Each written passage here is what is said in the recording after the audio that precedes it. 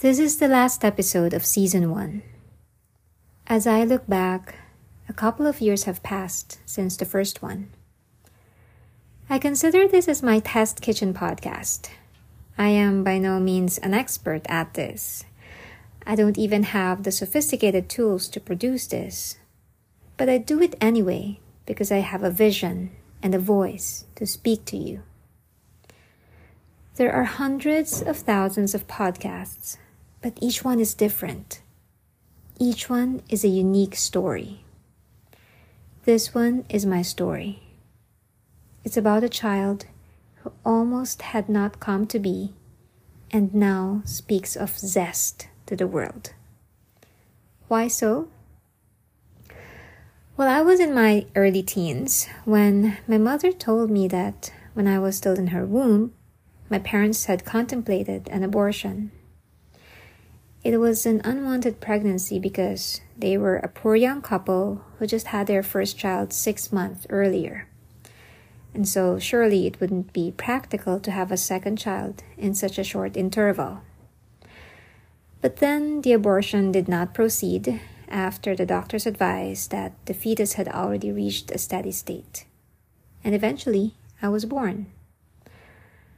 I don't know why my mother disclosed that story to me. I know I was headstrong and rebellious as a teenager. Perhaps she was trying to teach me the value of my life. Perhaps I was headstrong and rebellious because part of my subconscious had known it all along that I was unwanted at some point.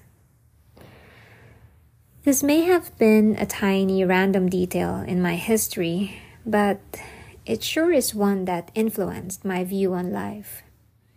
I have always questioned my purpose. I could forever question why I was born or what would happen if I was not born.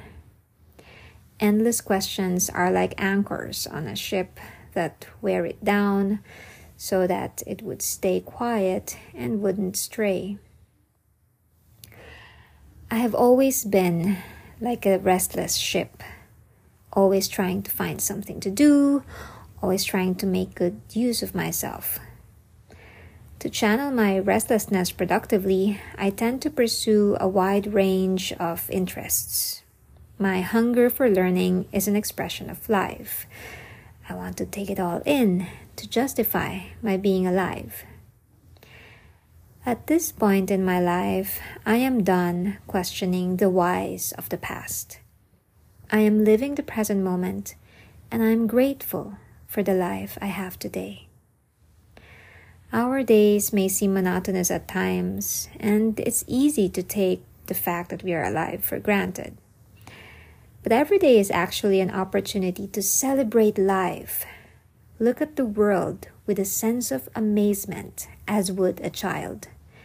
Have a sense of zest in believing that it is all in our power to determine what life we choose to live and what story we tell the world.